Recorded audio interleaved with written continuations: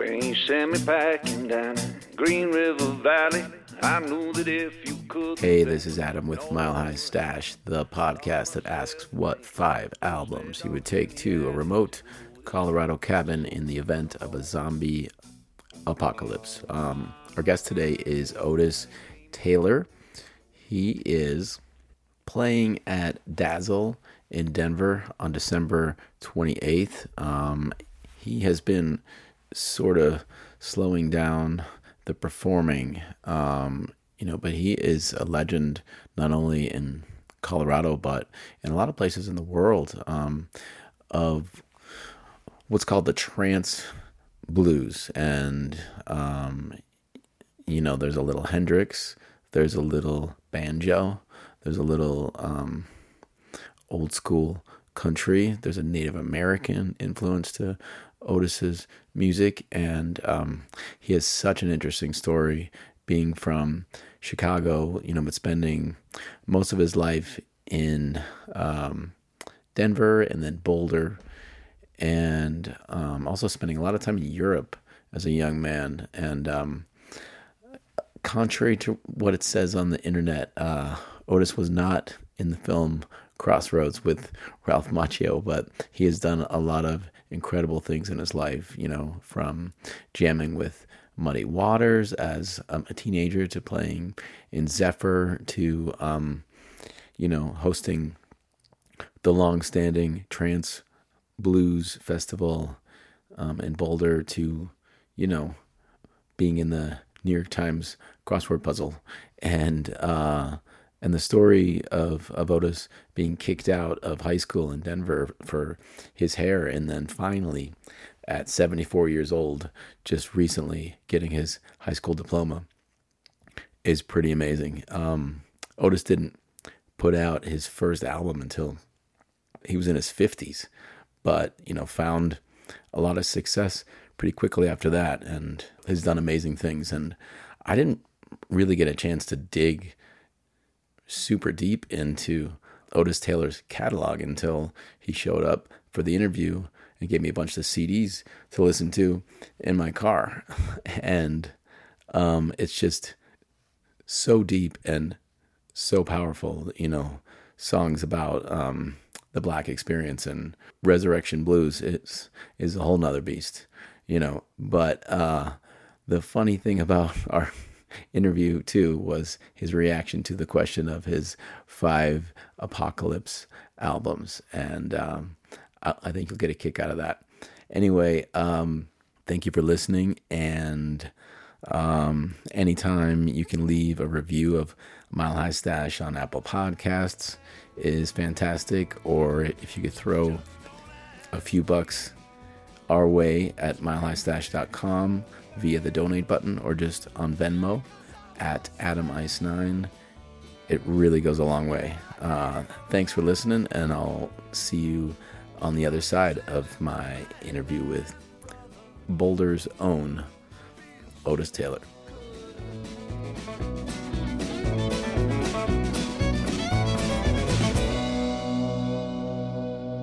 Otis Taylor, thank you for coming by.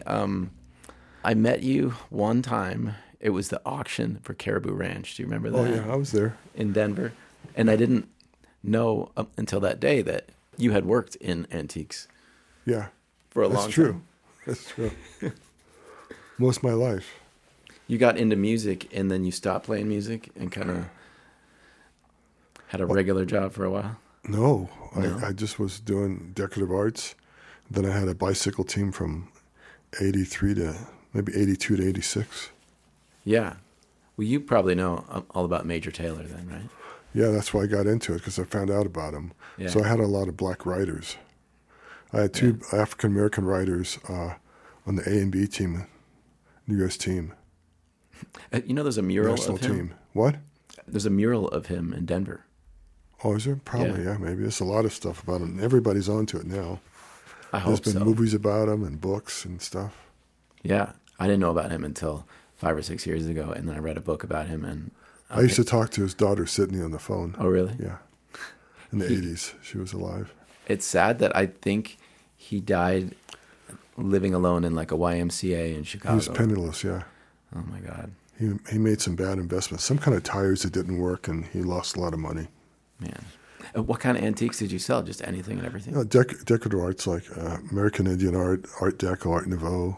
Yeah. Just decorative, paintings. You were born in Chicago, right? Yes. What are your first memories of music? Oh, the Ham Bones. Ham Bones, have you heard? I learned that song when I was a little kid. And I couldn't do the thing like that. Yeah. My father had me do in the barber chair. Show everybody, Otis, how you could do that. I couldn't do it like the big kids could because they turn to the side and do it. Yeah. I couldn't do it. I was really bummed out. Was your family interested in music? Was it a musical family? They didn't play, but they listened to music. My father's a big jazz freak. Yeah. Listened to a lot of jazz. Why did your family come to Denver? Because my grandmother had houses here. Yeah. You had a place to live. And my uncle was shot to death, and just a lot of, she didn't want us to be, she wanted us to come out to Denver because they had relatives and it was a little safer, Mm-hmm. What year was this? 52. What was Denver like back then? That's a strange question, man. What was Denver like that? I don't know. Yeah. Fuck. I'm too old to remember. Yeah. It was quiet. You could see the mountains, I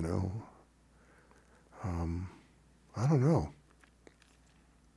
It was smaller, Mm. We used to live in a ghetto. My mother used to say, one day this will be downtown, and she was about 1 block off. Yeah. Yeah, that's about it. Yeah, I mean, she used to tell me that. I go, Mom, you're crazy. No, you wait someday. What neighborhood was that back then? Over by St. Luke's Hospital, by 23rd Street. Yeah, yeah. But it doesn't exist now, that part. They tore it down. Mm. By St. Luke's Hospital in there, And when did you start to gig? My first gig, I think, I was 16. I played a bar mitzvah. Yeah? My banjo, yeah. I got $100. I was rich. You started playing the banjo really early, huh? Yeah, when I was 15, yeah. Wow. Why did you gravitate towards that? I don't know. How did you get one? I lived about 4 blocks from the Denver Folklore Center, so I kind of discovered it and hung out there every day after school. It's like my hangout. Yeah. It's like people could hang out in music stores back in those days. It was a whole different world. Yeah. They'd have records and guitars and beads and, you'd have to talk to Harry about that. It was just a whole different world.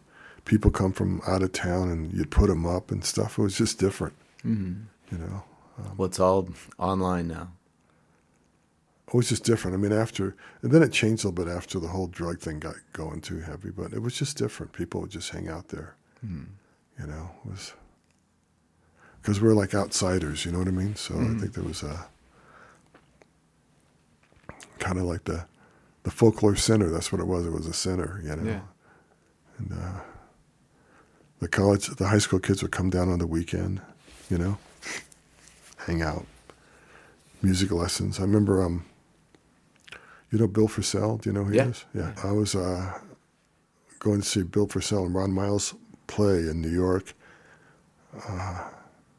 And the first time I met Bill Frisell, I said, "Oh, yeah, I'm from Denver." He goes, "You know Denver Folklore Center?" And I go, "Yeah." And he goes, and then somehow it came up that Bob Marcus, I was in a band together when we were kids, was his guitar teacher. Oh, wow. So he was just so excited about Bob, and just, it was like 20 people waiting in line to get autographs. And he kept on talking. I said, Bill, these people are waiting in line, he he was a Folklore Center baby. Yeah. When did you start to write songs? I think when I was a kid. When I was little, I'd make up songs. Mm-hmm. That's about junior high school, maybe even before, maybe grade school. I don't know. Sometimes I'm so old I can't think if I made up the songs from other songs. Right. Or if I don't know. It kind of like my memory gets, That's what all artists do, though. I mean, that's what Bob Dylan's first album is. It's just other people's songs. Well, no, not that. I just can't remember if it was really original or if I just something hurt and I twisted or something. I can't remember now because, I always wonder if it was, I don't know. I was very young. I'm 75, You're 75. Yeah. You don't look 70. So I'm talking about trying to remember. Well, do the math. I came to Denver in 52. Right. Yeah. You're not a Sherlock Holmes type guy. No. You need I'm to a writer. You need to write. No, Sherlock Holmes was probably a writer too. You need to kind of, watch some Sherlock Holmes movies or something. Tighten it up. Or Agatha Christie. To tighten it up. That's great. Yeah. I mean, I studied English so that I wouldn't have to study math. And now, just doing like a 10% tip or 20% tip is pretty hard. I don't even bring me up about tipping. It's very strange now. I don't know. I was just in France, and when you tip someone, they're like, "Wow, why?"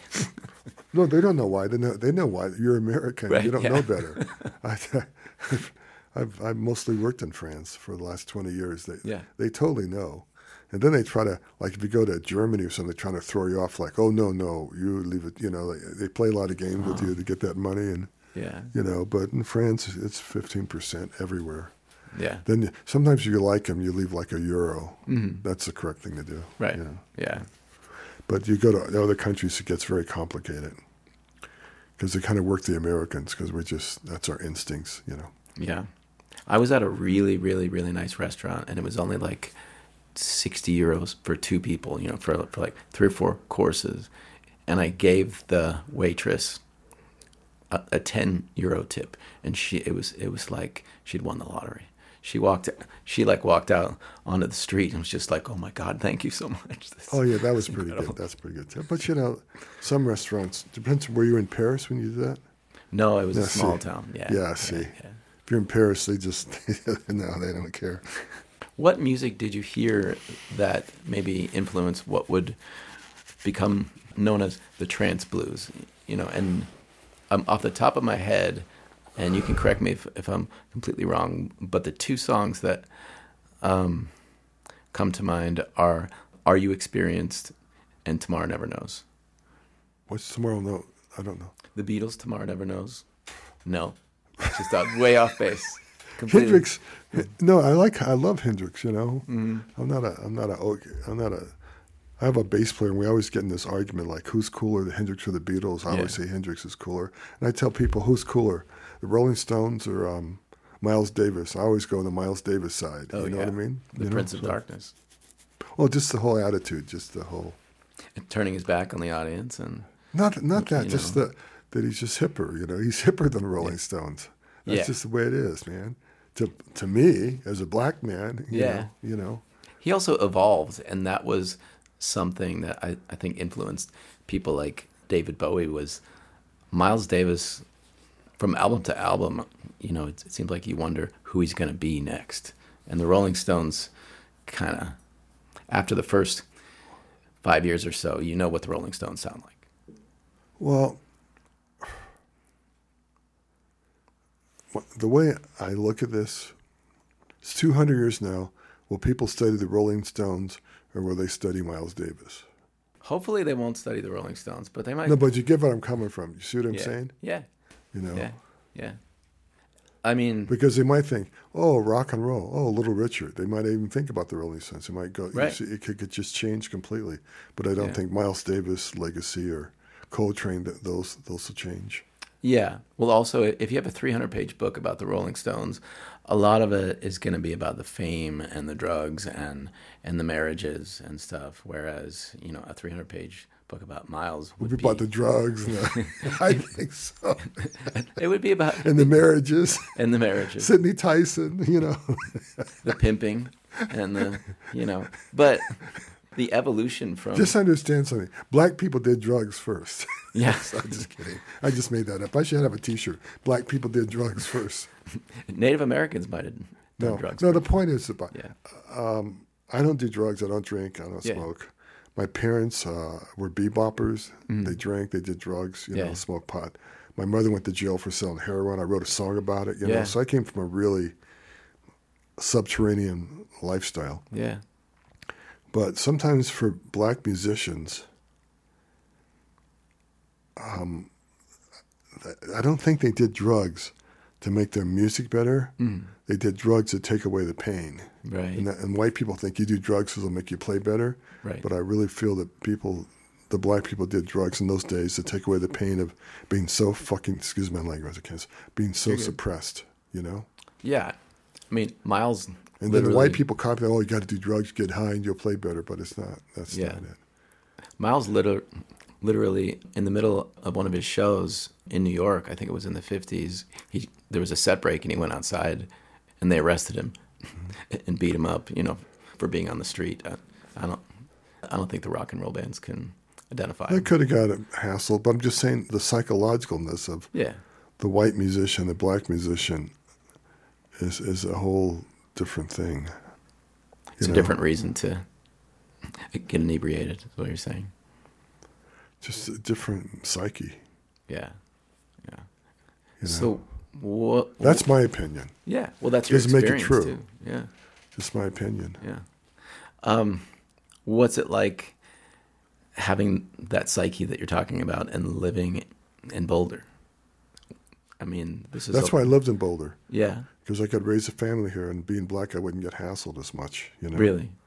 Yeah, that's why I came here, and it worked fairly well. So some people would say that it's sort of vapid of white people in Boulder to say there's no racism here, because there's almost no black people here. There's always racism. Yeah. Because people come from all over, number one. But racism could leave, but there'll always be classism. Because that's just a human instinct. Yeah. Somebody wants to be higher up on the mountain so they can piss down on you. Yeah. It's something about classism. In India, they don't have any racial problems because they're all the same, but they connect it as a class thing, as a religious thing. They're really good at it. Yeah. They're like the best. Yeah. Well, I mean, at least it's out in the open there. I feel like class is the number one thing that we don't talk about in America that is like a part of our experience. Well, the every upper day. class talks about it. They love talking about it. Right. That's what makes them the upper class. Yeah. I have an expression. There's classical music for the upper class, and there's folk music for the people. But there's also now a kind of white upper class folk music, and Well, no, it's still folk music. See? it's still folk music. So you're catching yourself. It's still folk music. Yeah. It just doesn't have the right. It ain't Yo-Yo Ma, you know what I mean? You know what I'm saying? Yeah. Yeah. I mean, there's always been wealthy kids playing folk music. Starting from the 60s and 30s, and that whole Pete Seeger. It was always like the intelligentsia want to play folk music sometimes too. The college kids, you know what I mean, back in the 60s. Yeah. They were the ones who were booing Bob Dylan at. Yeah, but you know what I'm saying. Yeah, and then there was the folk music people in the Appalachia. That was a whole nother thing. Yeah. So it's always been sort of taken over since the 50s or 60s by the white upper class, a certain amount of folk music, Yeah. That's happening right now. I watched it happen. I was there, Yeah. Well, you're 75. Yeah. That's happening right now with country music, too. I mean, But it's still country music. I think you're missing what I'm saying to you. There's classical music, there's folk music. Country music is folk music. Yeah. The blues is folk music. Jazz, that's the black music. That belongs. The blues isn't the black music? Well, jazz is blues, but jazz is jazz and blues is what the African American gave to the world. Yeah. And then the other thing is a Western cowboy, but that really came from the caballeros cowboying came from Mexico, and they taught the Texans how to be cowboys, and the slaves how to be cowboys. Did you watch the Ken Burns country documentary? I watched half of it and I got real depressed. Yeah. Well, the main thing that I took from it is all these people, Jimmy Rogers, Hank Williams, all these people, had a black friend. Every single one of them had the black guy down at the tracks who taught them their stuff. Every single one. And they're playing music for the white man that hated the black man. So after a while, it just depressed me. Yeah. It's just like, why these people, if they all was getting it from the black people, why did they hate us so much, There was Charlie Pride, though. That's. Well, that was a phenomenon. Yeah. He's one of my heroes. I'm not really a country western person, but historically, I think Charlie Pride was a very important person. There should be a movie about him. Maybe someday, maybe they will be. I don't know. His son lives in Fort Collins and is like a regular guy. I heard something like that once in Colorado or something. Yeah. So let's go back. When did you make your first recording? First recording, Yeah. 95, Blue Eyed Monster. Why did you wait so long? I don't know. Nobody wanted to record me. Actually, I was going to make a record in '69 with Blue Horizon Records in London, but it didn't work out. So I went to the studio and they had me go. It was like weird. They had me go to I remember going to Wimbledon to see a arranger, and I couldn't even write music. I don't know. These people, they just didn't. We just weren't connecting. And then I ran out of money. I said, I need money. Go, well, we don't give you money. We just make a record. So I went home. And I'm sorry I don't have the contract my father signed because I was underage. And Yeah. and then they said they'd never sign me, but they did, you know. Yeah.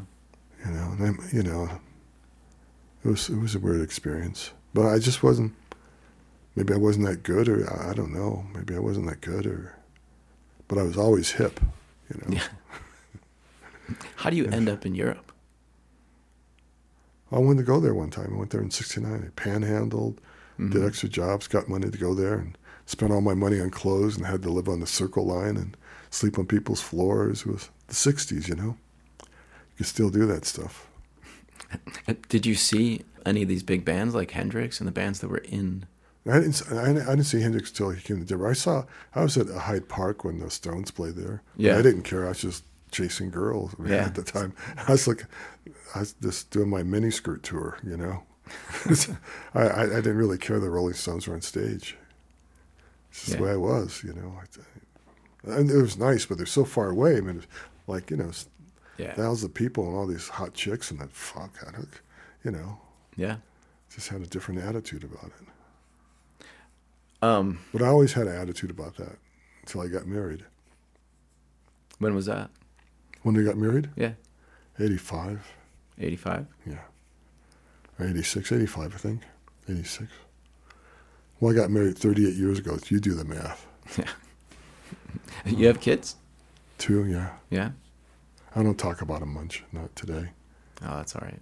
Yeah, yeah, you know, it's just one time Fred McDowell I was at the Berkeley Folk Festival. He was going to give me a lesson. Then I met this hot chick and I didn't show up for my lesson. You know, it's just like really irrelevant. You know, I don't know.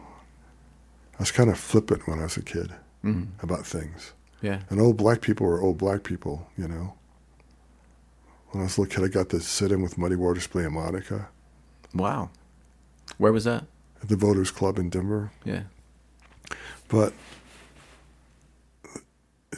old black people were old black people. They weren't sub-heroes to me yet. Mm-hmm. Now they're like this bigger than, you know, ever. Icons. You know what I mean? Mm-hmm. You know, just your perspective's different when you're a kid. Yeah, yeah. Because I was a kid, I was 16, you know. That must have been incredible. I'm not going to see Son House. I met him, but Fred McDowell was giving me lessons. I really screwed that up. I probably should have took the lessons.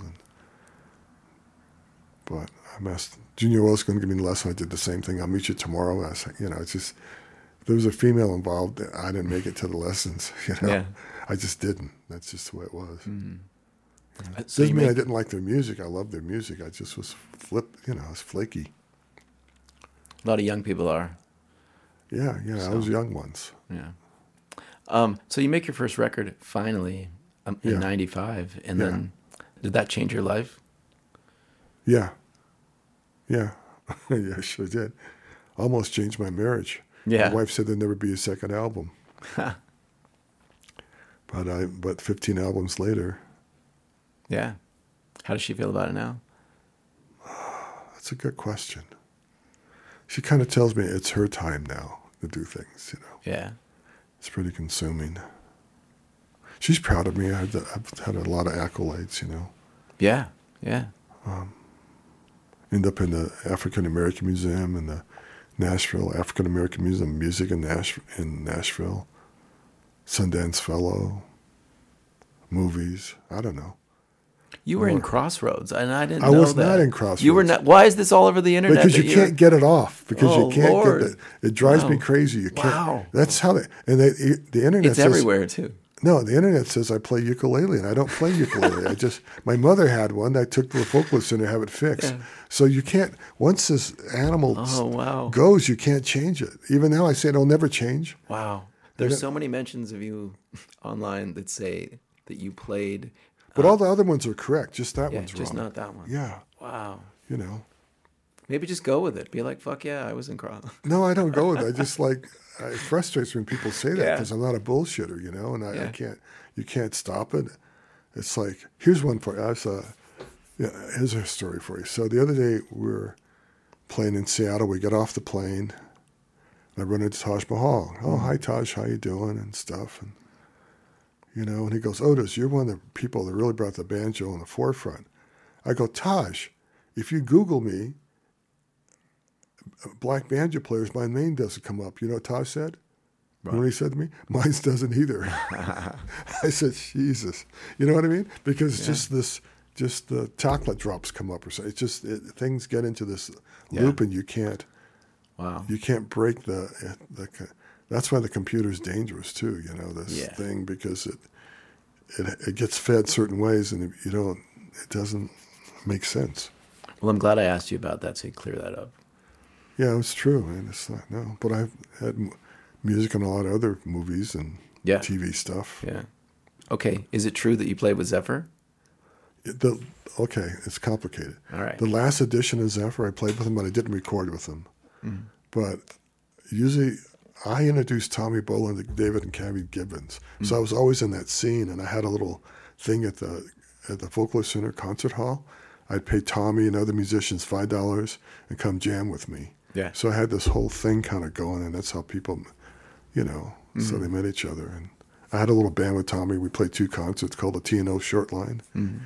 Harry thought he had a recording, but he lost it. He couldn't find it. But I have a photograph of Tommy and I, a PR photo on my website. So, you know, I was kind of like the John Mayall of the Denver blues scene. Yeah, yeah. When I was a kid. Yeah. But I wasn't famous, you know, but I just, you know. So once you put out this first album and you start to tour lots. No, we didn't start touring a lot. The first album got bad reviews because they didn't get it. And, then the second album, When Negroes Walk the Earth, I went to a folk alliance. Yeah. And I made a big poster and stuff. And no, that was a third time. Blue Eyed Monster. Okay, I went to folk alliance 3 times. So the second time I went to folk alliance, I had a big poster that said, When Negroes Walk the Earth, the album cover. And Dave Marsh saw that and he thought to myself, he's going to walk. I didn't know who he was. He just picked up I was giving out CDs, picked up the CD. And he thought, this guy's either really good or really bad with a title like that. Mm. And so I didn't even have a record company because I made my own self records. Yeah. And then I got in Playboy magazine, a little review in Playboy magazine. And then it started taking off because Dave Marsh wrote about me. Yeah, yeah. You know, and then all the writers and, you know. And then maybe when I got White African came out, the next one after that, then the touring started picking up when I got a handy. Yeah, and when were you able to? Got on me. What? When were you able to start only doing music and not working at anything else? Well, maybe right after when I was starting to tour, but I always wheel and deal on the side. I just didn't have 100%. Right. Know?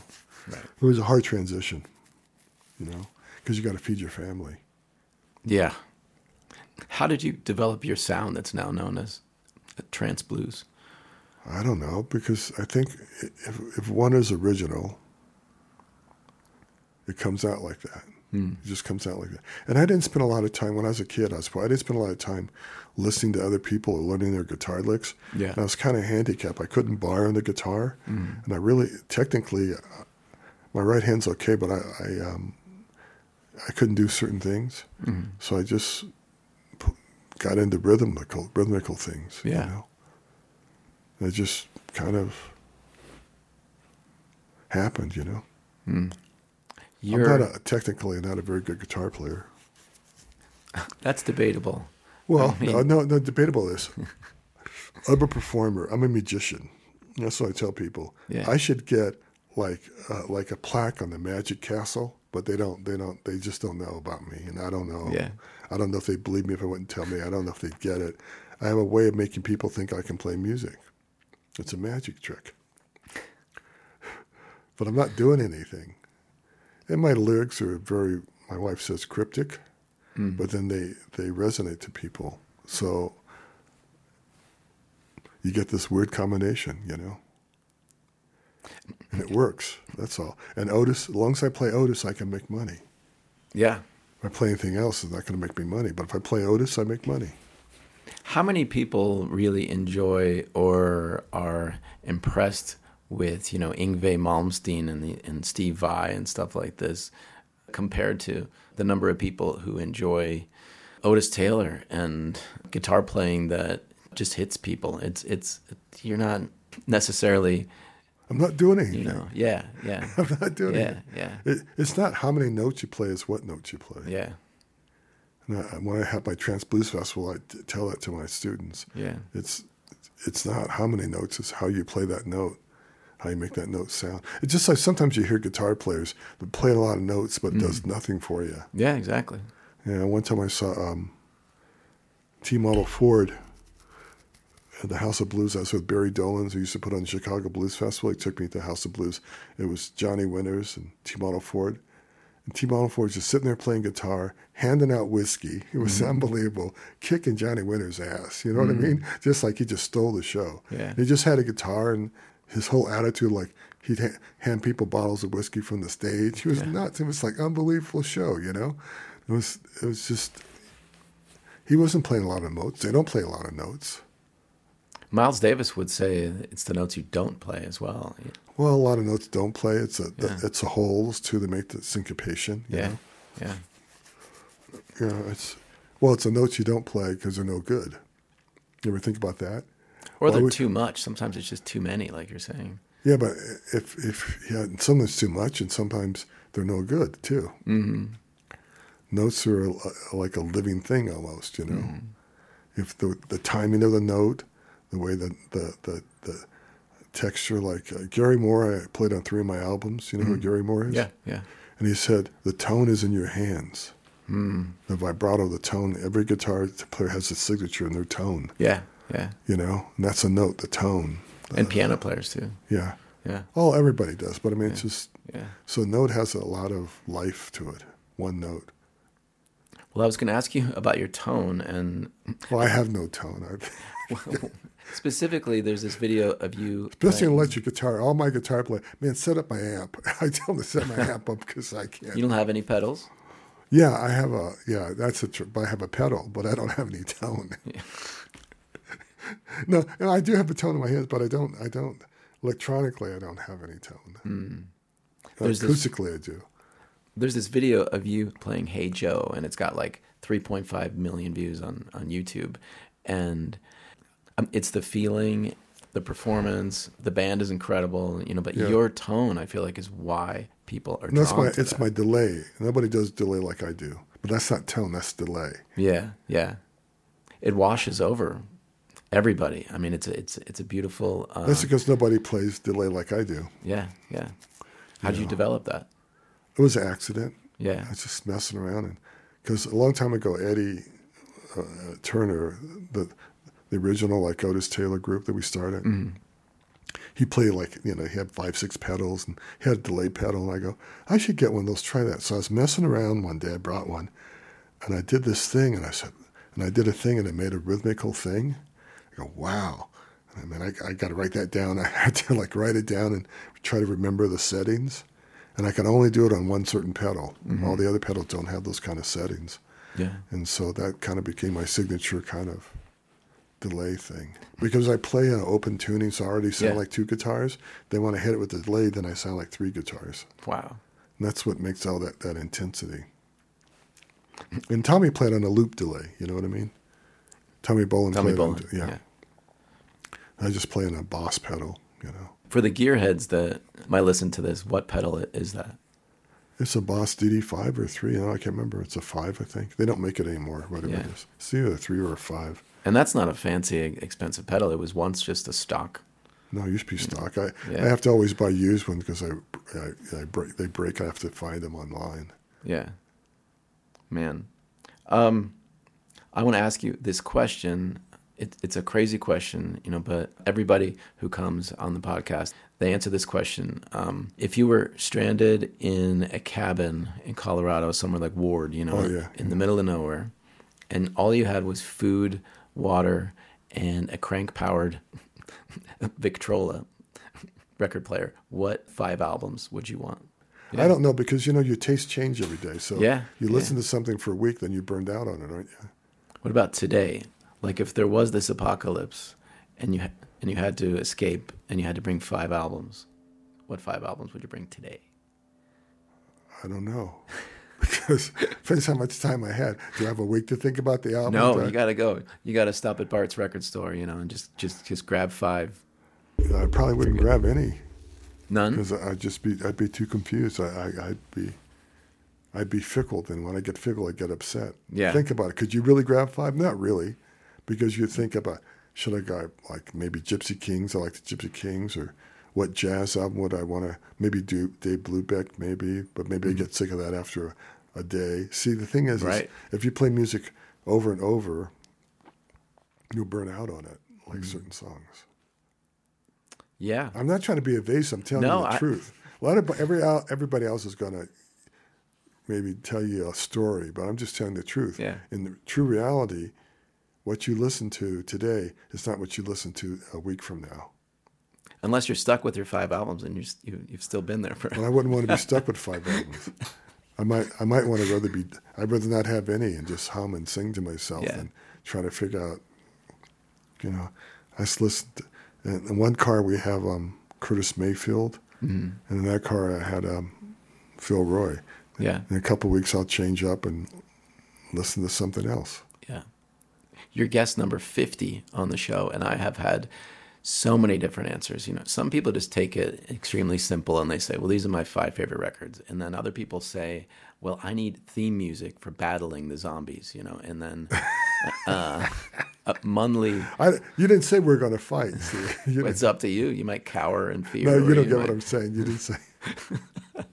I want no music because I don't want them to find me and I don't want to make any noise. How about that one? Think about that one? That's great, yeah. That'd be more real, wouldn't it? Yeah. Munley from Slim Stasto's Auto Club, he sat here and said, I'm not going to answer this question because it will never happen.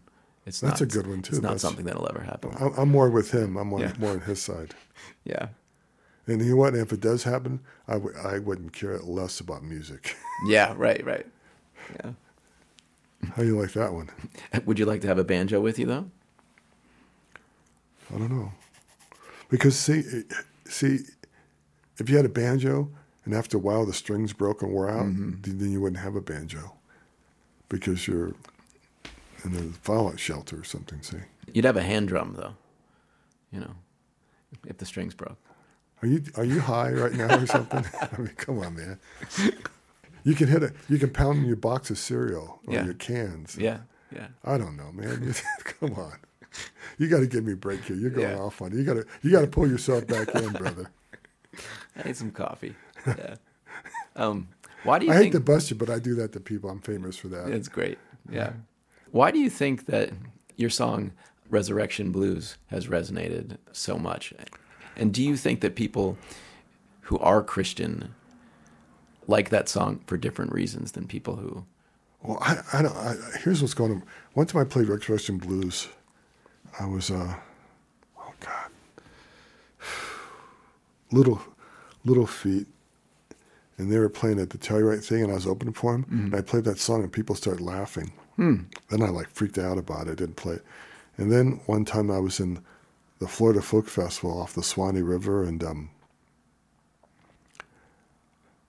was really, really heavy. 2 things happened that day. This guy who was Filipino descent, and he was a Navy priest or something. And he goes, man, that song is so heavy.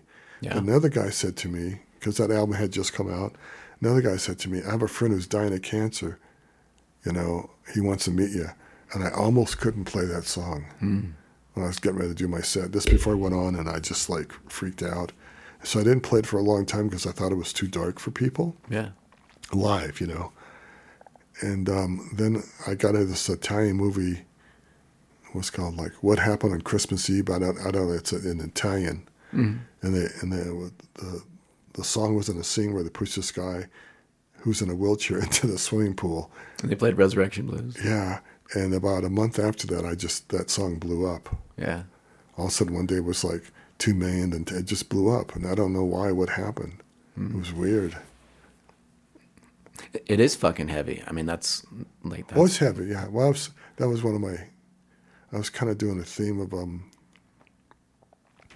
songs. And then it's another song, you know, I was raised Lutheran, which was a whole nother story at a Swedish Lutheran church. But my grandfather was a Baptist minister, but I wasn't, you know, I became a Unitarian by the time I was 15. I'm not that religious that way, but I still have the traces of that from childhood. Yeah. So I wrote another song called 3 Days and 3 Nights. It's on White African. And it's about a man whose baby's dying, right? And he's trying to stay up for 3 days and 3 nights. And he says to the child, if I fall asleep, Jesus will hold your hand. So it's just into this heavy sort of, that time, that album period, just a couple of the really deep religious sort of songs, even though I'm not religious. The Bible is heavy. Yeah, you know. But so that was just part of that whole Resurrection Blues, 3 Days, 3 Nights on White African that I was kind of doing. Yeah. This dark album. It's a dark album, White African. How long have you been here in Boulder? About since 68. Since 68. Yeah. I'm so fascinated about the Black experience in Boulder and, you know, how you said you could raise your kids here, you feel safe here, but Deion Sanders recently has been saying it's a great place, but where are the Black people? They're in Denver. In Denver. Not very far away. Yeah. What's it like to live in a town where you might, you know... I went to Black high school. I don't know if you heard, I was all over NPR and The Guardian, and did you hear about that? No. Oh, yeah. Look up Otis Taylor Manual High School. Yeah, I will. And I got kicked out of school for long hair in the 60s. And so, but then about just before the pandemic, they put a picture of me in their Hall of Fame, in the hallway of famous people, like with Mayor Webb and all this shit. Yeah. And I told my friend, and he goes, you got to come see this. I went to see it. I go, Evan, my friend, he's a photographer, Evan, I never graduated.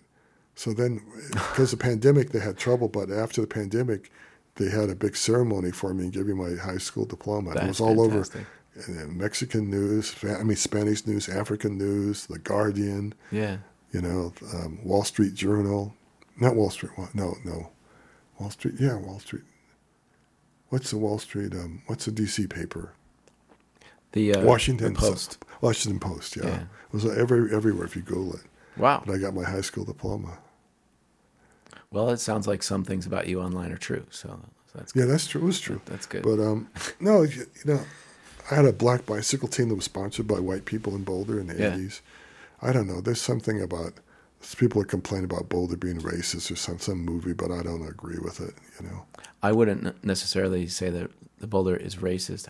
However, I think a lot of people...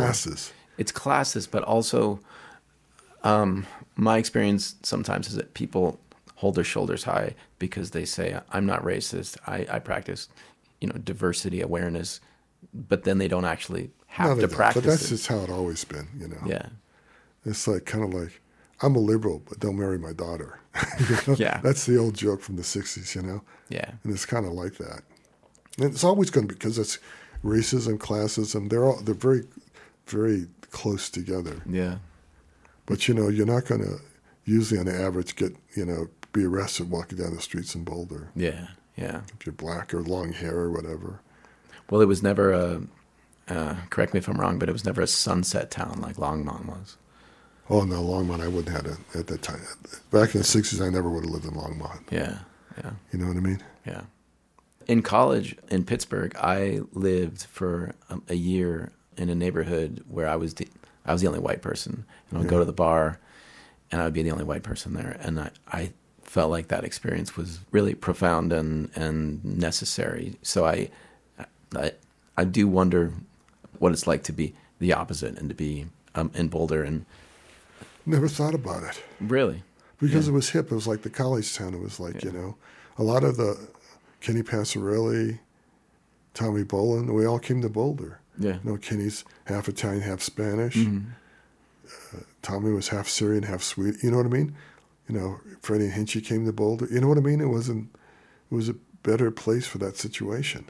Yeah. And people gravitated to Boulder Yeah. because it was a college town. right, Than being in Denver with where the cowboys might cut your hair during the stock show time.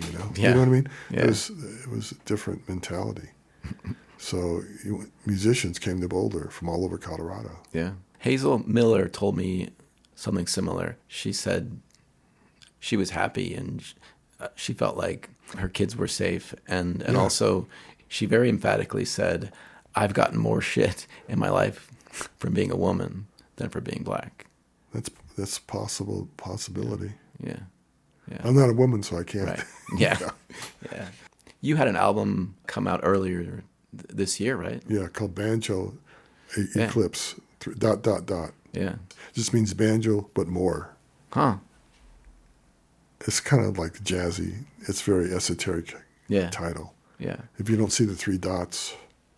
But I just got a text, and there's a writer named John Stanford, and that's what he writes under. Yeah. And he put he said one of the detectives was listening to the banjo album. That was kind of cool. He's done that for me before too. Yeah. But And you mentioned, you've had 15 albums and you're not playing that many shows. Do you have anything between now and the Dazzle show? no, I'm not trying very hard. Yeah. I'm dealing with some medical things. I'm just trying to just see, and no more Europe. I called my European agent, said, I'm not going to tour Europe anymore. And he thought I was doing it to get more money. And I said, no, man, you won't see me there ever again. So I told him it won't happen. So, and that's where I do most of my touring. Yeah. And I never tour. Sometimes touring's an illusion. You can go and tour Europe and play in front of 200, 300 people a night for 10 days, or you can go to a big festival and play in front of people, 6,000 people in one day. So it's all sort of how you want to deal with it. Yeah. It's not, how many club dates do you want to do? I never liked doing the club dates in a van. I never liked that style, Yeah. Yeah. Yeah.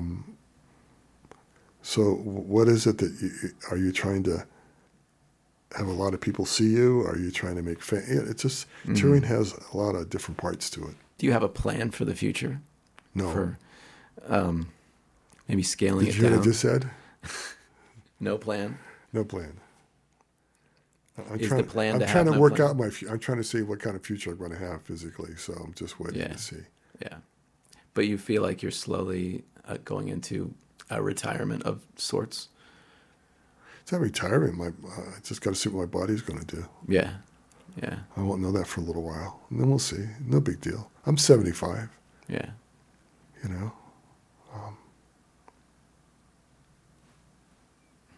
That's the way it is, man. Yeah. It's like most people retire when they're 65. Right. Isn't My it funny? generation. If you're 75 and you think about maybe I'll start retiring a little more and cutting back, people go, well, how can you do that, Otis? You're Otis Taylor. You can't do that. You got to keep on playing. Right. It's funny, the psychology of it. Musicians are supposed to last until you stop playing until you can't play anymore. And I might still be like that, but I'll just have to see. Yeah. I have to see when I'll play my last song. You like that? That sounds poetic. I don't know when I'm going to play my last song, I guess. Yeah. That could be a song too. You could write it, Well, I just got it copyrighted. I just said it. Yeah. When did your love of Native American culture and music and even fashion, when did that begin? When I was about 16. 16. I met somebody who turned me on to American Indian jewelry, then I just sort of went into it, Never came out. Yeah. It seems like it's had a big influence on you. Yeah, because, here's my theory about influences. Influence is anything that's outside of your culture. Mm-hmm. So I like Irish music, I like flamenco music, because they're outside of my culture. Mm-hmm. I like American Indian art because it's outside of my culture. It's an influence, you know. So this is like the opposite of xenophobia. It's like wanting to. No, it's like I'm really influenced by barbecue. Well, man, that's just not, you know. Yeah. I'm really influenced by soul music. How can that's your music? That's your Yeah. culture. You Right, know? that is you. I'm really influenced by the English language. No, that's the language you speak. That doesn't influence you. See what I Yeah. mean? It's part Yeah. of your culture. Yeah. You're influenced by things that are outside of your culture. Do you think you'll make another album? Well, I just finished banjo. Can you give me a little time? Yeah. I'm old, man. You know what's the problem? I used to make an album every year. And Yeah. Telek was getting mad at me because he goes, Otis, you make an album before the last one gets a chance to kind of settle down. Right, right. But I had things to say, and I did that for a long time. It drove him crazy. What was it like recording at Octave? It was okay. And no problems, you know. Maybe technical problems sometimes, but no problems really. You know, you get used to a studio. It was my first time, so it takes time to get used to studio. Mm-hmm. Immersive was in the same building, but I had done like 8 albums in Immersive. So Yeah. it's kind of like you have to, it's an emotional thing to fill a different room, you know, Mm-hmm.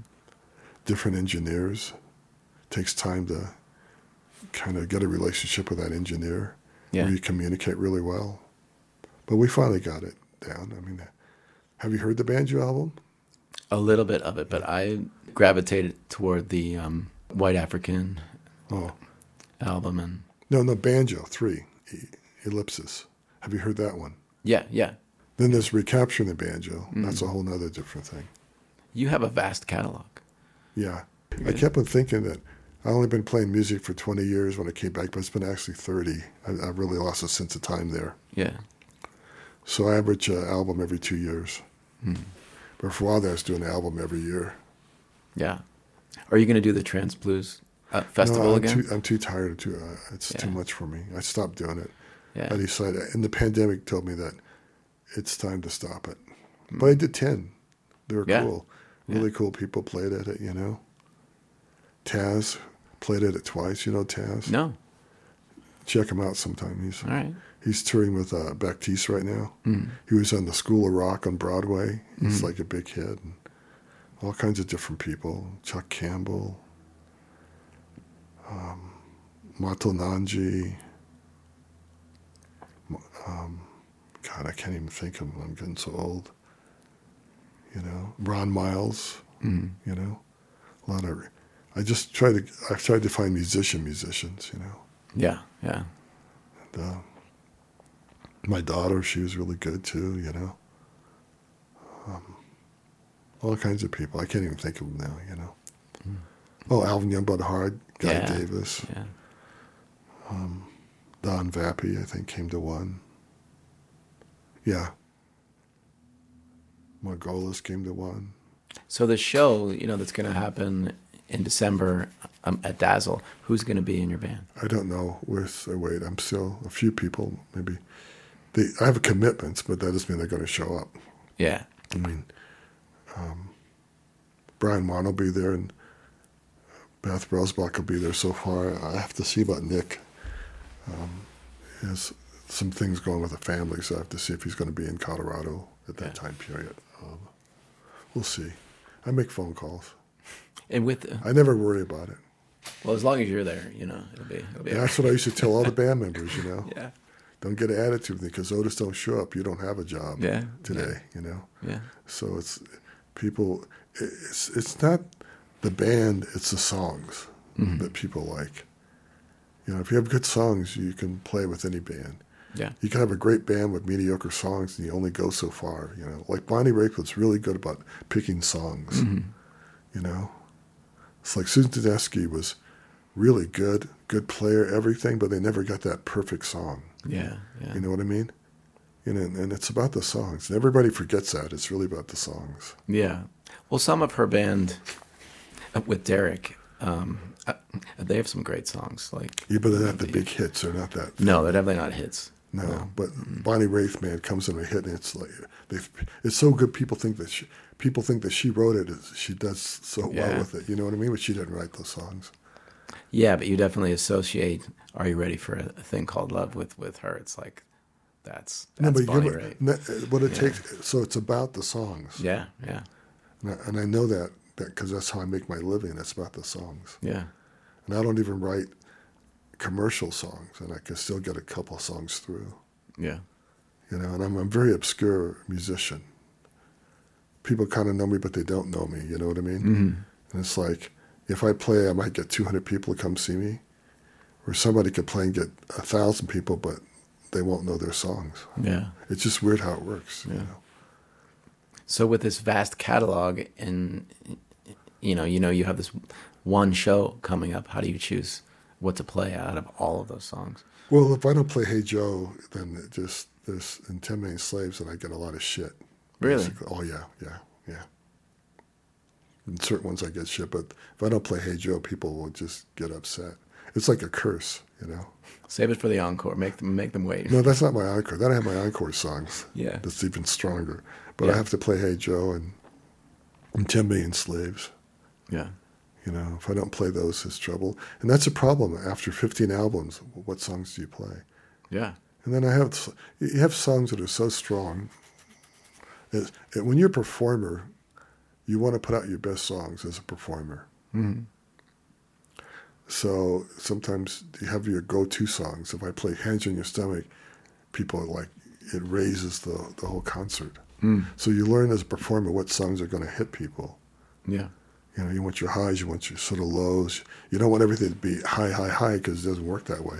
So you want the high and then bring it down, you know, and then boom, and hit it again, you know, and then make sure you hit it at the end. Yeah. As a performer, it's a technique. Well, I've never seen you play live, so I'll definitely be there. People say they like me live because it's a whole other thing on my albums. Yeah. They always say, "Oh, you got to do a live album." I go, "Yeah, when I'm dead, they can take one of my recorded concerts, make a live album." But I'm a songwriter. Yeah, yeah. Well, I'm excited for you to write more songs and play more shows. I'm not writing as much. I had a really down slope, but then somebody told me that Billy Joe didn't write a song for 6 years, so that made me feel better. So, you know, I'm writing a lot of words, and thoughts and concepts, but I haven't been up on my music as much, the musical part. Yeah. But lately, all these thoughts have been coming to me. You know? Do you ever write with people or just on your own? Only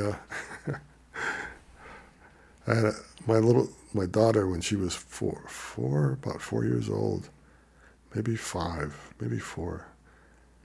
I went to Santa Fe to do business, and Cassie started singing the song under the piano. My daddy's gone to Santa Fe, and I'm here waiting for him. And my Carol says, when I came back home, he goes, "Sing that song for Daddy." And then later on, I added parts to it, and I made it a song on an album called The Pullman Company, you know, working for the Pullman Company. Yeah. But that's the only collaboration I really did. Did you give her credit? Yeah. Yeah, I give her credit, yeah. That's great. You know, but I don't, you know, people go, I've had other artists, I won't say who, asked me to collaborate with them. Mm-hmm. It's like, and I thought to myself, does anybody walk up to Bob Dylan and go, "I'd like to write a song with you"? They did in the early 90s because Bob Dylan didn't write a song for about 6 years. Yeah. And there was a period. But Billy Joel hasn't put out an original album since... I know, that's why I feel better. But what I'm saying Dreams. But what I'm saying is if they don't ask Bob Dylan or Burt Bacharach, why are they going to ask me? Yeah. See what I mean? If that's what I do, and I have books of lyrics that I haven't even gone through, you know? So, but people feel, you see what I'm saying? It's just interesting. Well, it's like Picasso, would you like to paint a painting with me? Right. You know? It's kind of interesting, you know? Or I was thinking about, you know, a Greg LeMond or something, you know, can I ride a bike with you? You know, I really like to ride a bike with you. Well, they do have tandem racing on the track. Yeah, they do have tandem racing. What can I say? Yeah. You can't use that one. No. I'll bust you every time, man. You're great. I love it. You know? Yeah. Thank you so much for hanging out, and I can't wait to see the show at Dazzle, and I'm excited to dig deeper in your catalog, you know, because it's going to take a while, but it's all great stuff. I'll give you another hour, then I gotta run, I gotta fly away, leave you to fall. That was Otis Taylor, and me. And Otis plays at Dazzle in Denver on December 28th. You can get tickets online. I really enjoyed hanging out with Otis, and I really enjoyed taking a deep dive into his massive catalog. I mean, it's amazing that he didn't make a record until he was in his 50s, but it's amazing how many albums and how many great songs he's recorded in that time, and I hope he makes a lot more. Happy Halloween season to you. I will be playing with Rolling Harvest at the Caribou Room in Nederland on Saturday, October 28th, and it's one of my favorite venues in the area. It's kind of a hidden gem up in Nederland, but I played there on New Year's Eve. This past New Year's Eve with it was Rolling Harvest and Gasoline Lollipops, and that was a really magical family reunion of sorts. And Saturday, October 28th is going to be super fun, and you can get tickets at thecaribouroom.com. And also Friday, November 10th, I will be interviewing Taylor Sims of Bonnie and Taylor Sims and Everybody Loves an Outlaw. You probably know the Icy Red song, and Taylor also plays with Madeline Hawthorne. But I'm going to be interviewing Taylor Sims at Spirit Hound Distillers in Lyons, Colorado, and he's going to perform, and then I'll interview him, and then he'll perform some more, and it's going to be a fun time. It's free, and Spirit Hound has the best whiskey, moonshine, rum, vodka, everything that they make on site, and there's always a food truck there as well. So come by Friday, November 10th for my live episode of Mile High Stash with the great Taylor Sims, and I will also see you next Monday right here, as usual.